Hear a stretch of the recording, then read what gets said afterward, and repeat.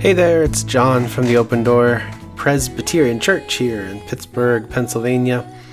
This week's podcast is this past week's sermon that happened at Garfield Community Farm where we had worship this week.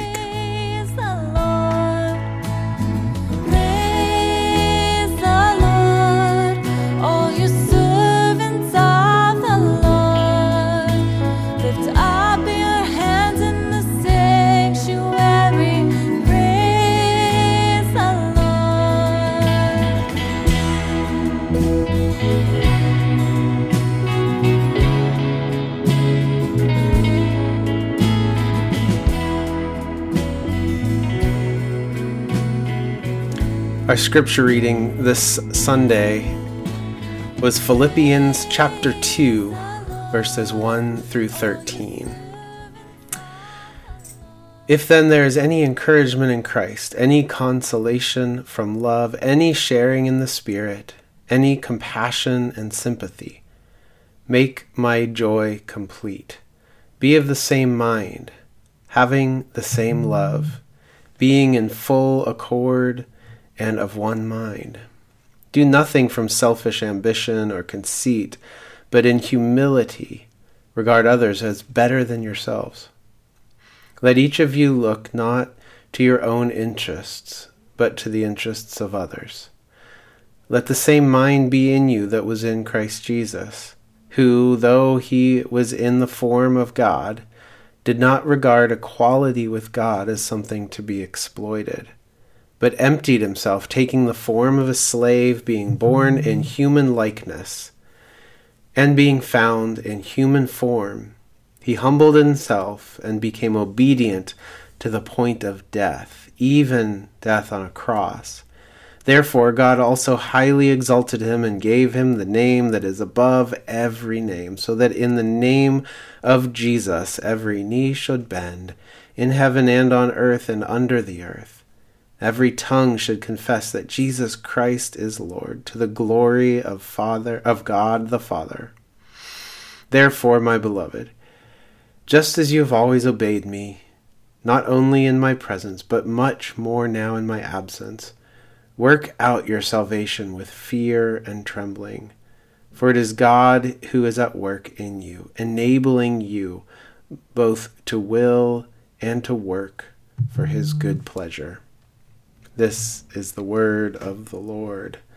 Thanks be to God. Our sermon that you are about to hear from this past Sunday is a tag team sermon with Ken and Heather Jennings. Hope you enjoy. So I love the scripture passage today. That was pretty cool. That's right out of the lectionary too. So if you're ever at a loss for what scripture to read each day, check out the lectionary. Someone has pre-selected it for you. So when John said, "Why don't you preach?" I took it seriously. I started looking at all the words in Greek and the Hebrew terms, all that stuff. And then Heather said, "No. Just talk about your story and how it's relevant to the scripture today." So I have a very short 11 minutes. You can time me. It's going to be full of mothers and dads and neighbors and Jesus and angels along the way. I grew up not far south of here in the mountains of West Virginia. And we live back in the mountains. And I had quite the experience as a kid. First thing that happened, my mom and dad were going to start life together after my dad came back from Germany and the war. And he had, when I was one, a very serious accident right away, a train truck collision. So very serious injuries. He lost his left leg, got it reattached. So my first year in life was my dad starting to raise me, and my mom went back to work. But I noticed later, because I heard all the stories, we didn't have a house. So the neighbors organized with my dad, who was on crutches, to build the first little house, more like a cabin. I've seen it's like the size of our garage now. And everybody helped. that was the deal. So I remember I have vague memories of my dad and I around that. And then probably because we needed more to eat, my grandparents would drive and bring us food like every week. I can remember what a big treat. And finally, I think they figured out I should just go and spend most of my time in the summer with my grandparents. So they put me on a Greyhound bus. You'd probably be arrested for doing this now. When I was a really little kid, and the bus driver was in charge of taking me up in the country, where my grandmother treated me just like I was, the little girl that I was. She would take me to quilting bees. That's the thing you do with mountain women. And it's really an excuse to bring patches together and you sew them together and you tell family stories. So I thought that was natural. I heard the gospel. I heard mountains singing. I learned how to quilt or at least bring the little pieces and storytelling culture. And that was really kind of cool for me going on. No one in my family had gone away to college at that point, but my dad kept pointing out to me that the academies are free if you get into them. So I sort of set my sights on West Point or Annapolis, but the Air Force seemed cool. You get to fly jets and do kinds of stuff like that. But it was competitive. There were 12 of us that were nominated. This sounds like Hunger Games to me when I think about it now. 11 of those boys went home. I went from the state. There were 7 of us from the state, from different congressmen, and 7 of us, 6 of those boys went home. And then the academies back then this is right at the end of Vietnam. So we had returning prisoners of war as our instructors. It was a very tough environment. I would say things that went on for the years there would probably be illegal now. In terms of pressure, I lost 60 pounds, if you can imagine my frame. I went down to 119. And you answer questions all the time, and if you miss one, you pass your plate in.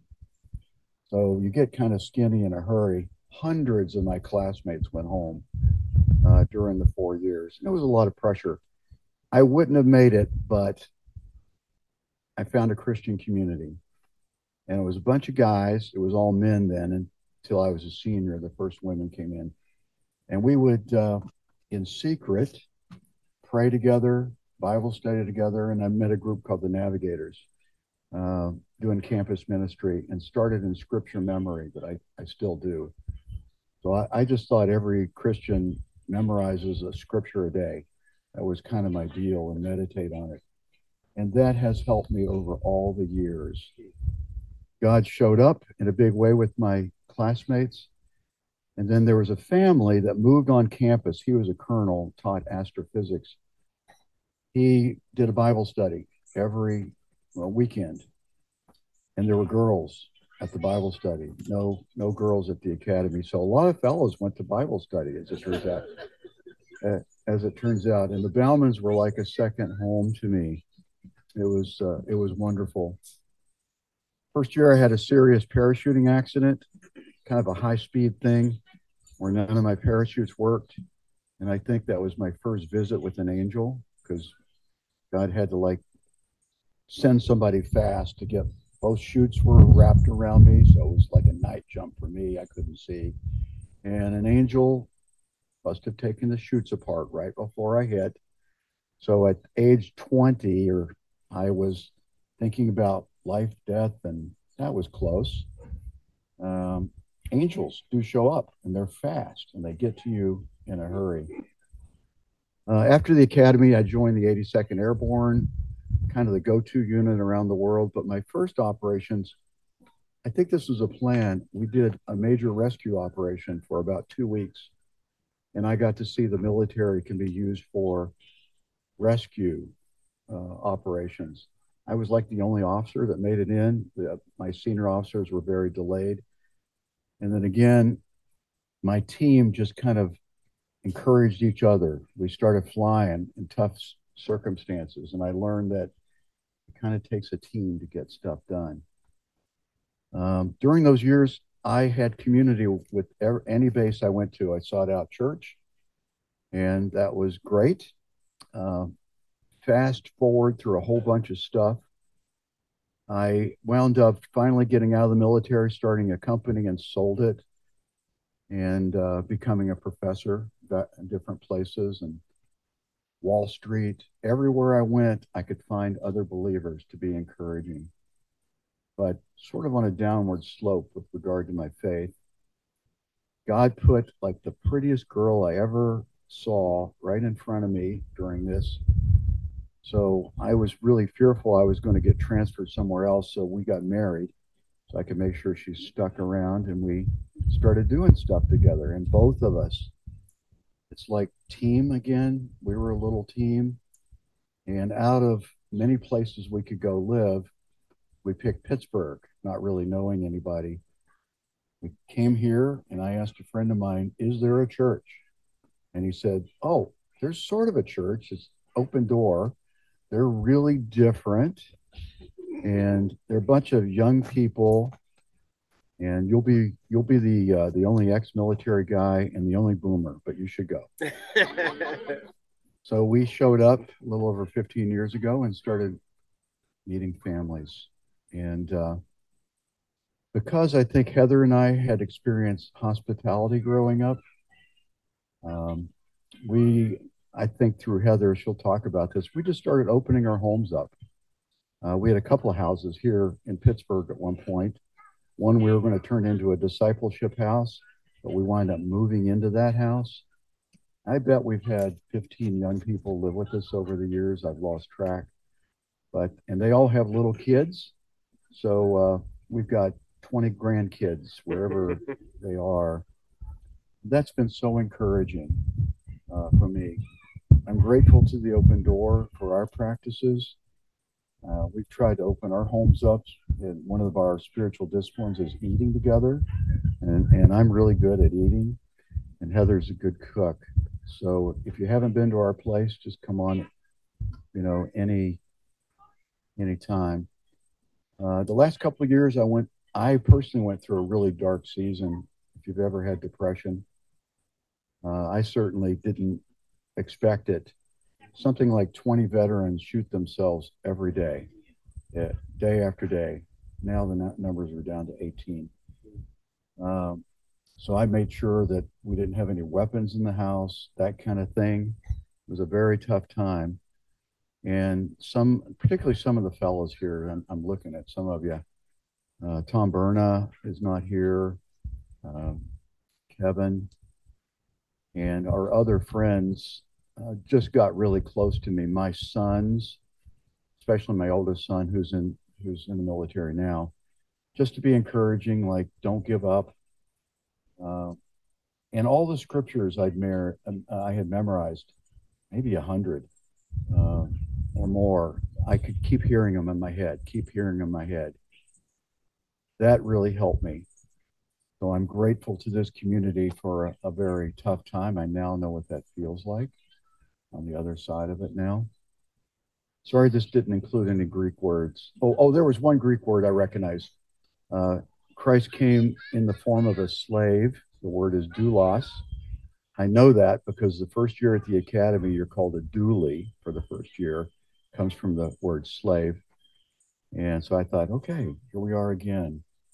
And serving. So encouragement and serving was the theme I took away from this. How am I doing? That was 10 minutes. I still have 60 seconds. Okay. So Heather and I are really a team. It's pretty interesting that we were business partners really before I realized we were married. And we built a company. And when I was running it, we were doing okay. And Heather very gently, like you can do with your spouse, came alongside me and said, you're really good as whatever it is you're doing, but you're not a very good manager. Why don't you let me run the company? So like whatever, let her run it, and we went dun dun dun dun dun dun dun.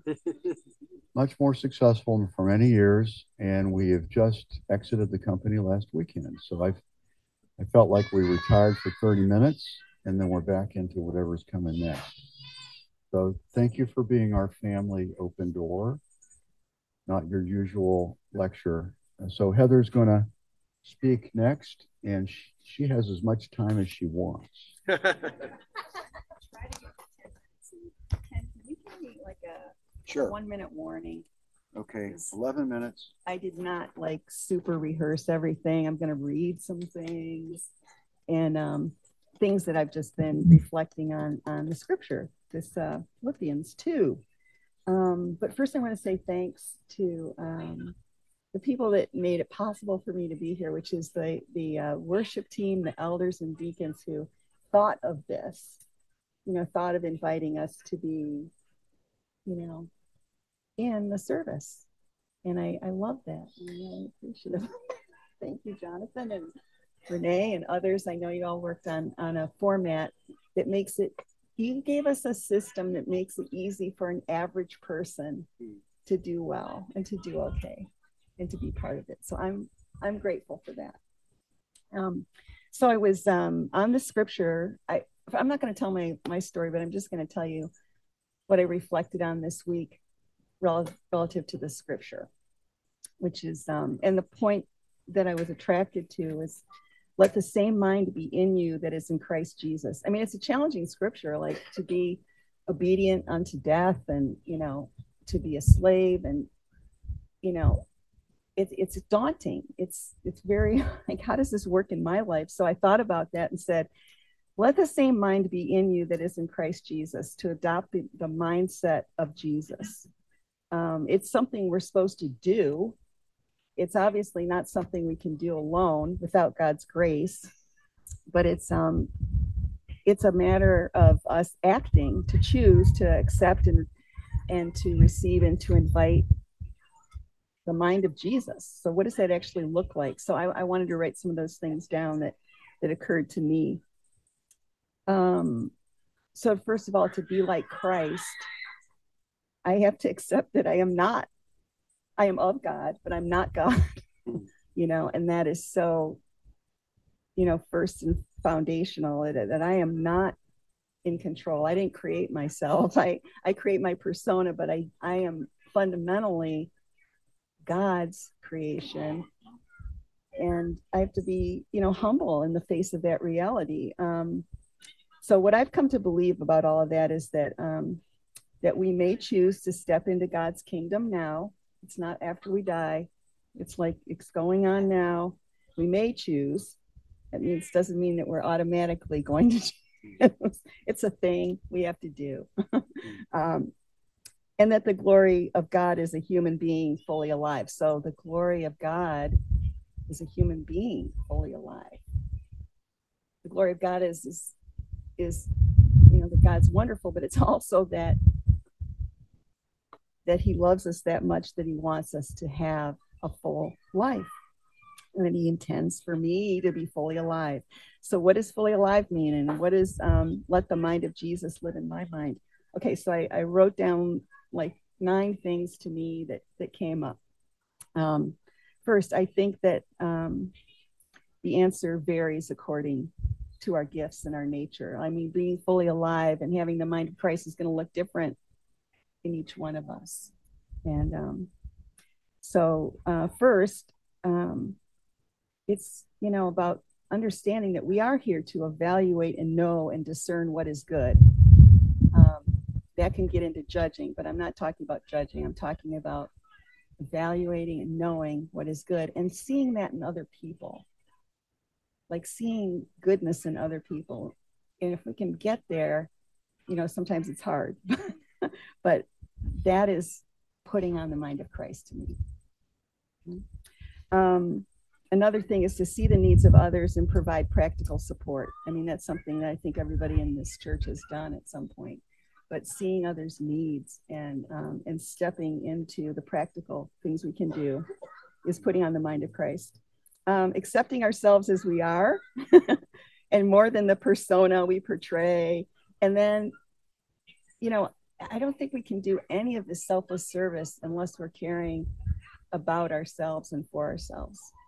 So I just say, accepting others begins with accepting ourselves.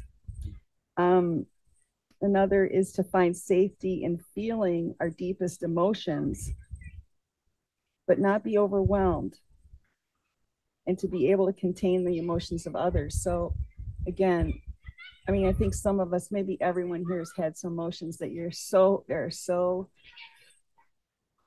either frightening or compelling, or, you just don't think it's something you can share, or you try to share it and you get rejected. But it's really being okay with feeling those things and then being able to contain that for other people. But again, comes out of our own love and our own ability to be with our deepest emotions. Share wisdom and connect unself-consciously with others. So some people here are super smart, maybe a little introverted, have a lot of knowledge and wisdom, but maybe hold back a little bit in sharing that because of self-consciousness or just a desire to be private. And those are great things, and it could be a barrier to connecting. It could be something that that you really want, is to connect as well as to be private. Couple more things. Okay, this one: cultivate confidence to cope with the risks and dangers that we see, because some of us are so sensitive to risk. I know I have a lot of fears and a lot of concrete things that bother me and that I'm worried about. So my challenge is to cultivate confidence in confidence in God, confidence in myself and in others, so that we can cope with that. We can live with it. We can still feel it, but we can live with it and cope with it. So that's, I think, putting on the mind of Christ. He was moved by the risks. He talked about the risks. He was, some of the things he said could have been really frightening. And he showed us how we can cope with that, with each other.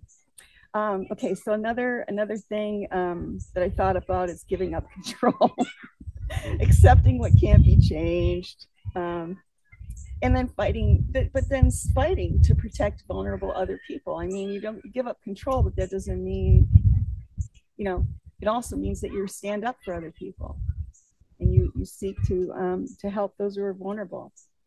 Lastly, I thought about some paradoxes: being independent but interdependent, self-respecting but self-sacrificing. It's not but, it's and, I guess. Self-respecting and self-sacrificing. Self-aware and attending to others' needs. Even when it's painful, frightening, uncomfortable, boring, and it doesn't make me look good. So thank you, everybody. It's really nice to share with you.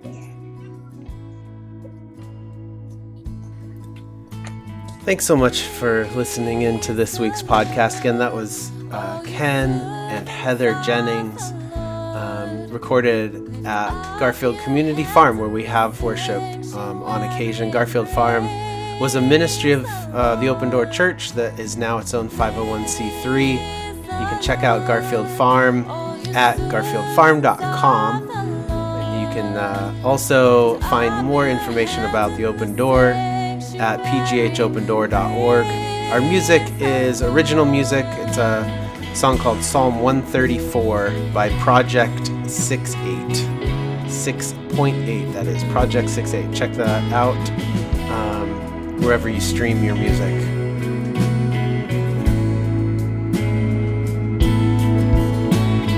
Praise the Lord, all you servants of the Lord. Lift up your hands in the sanctuary and praise the Lord. Praise the Lord, all you servants of the Lord. Lift up your hands in the sanctuary and praise the Lord. For great is the one who saves us from sin, Christ our Savior and Jesus the Son.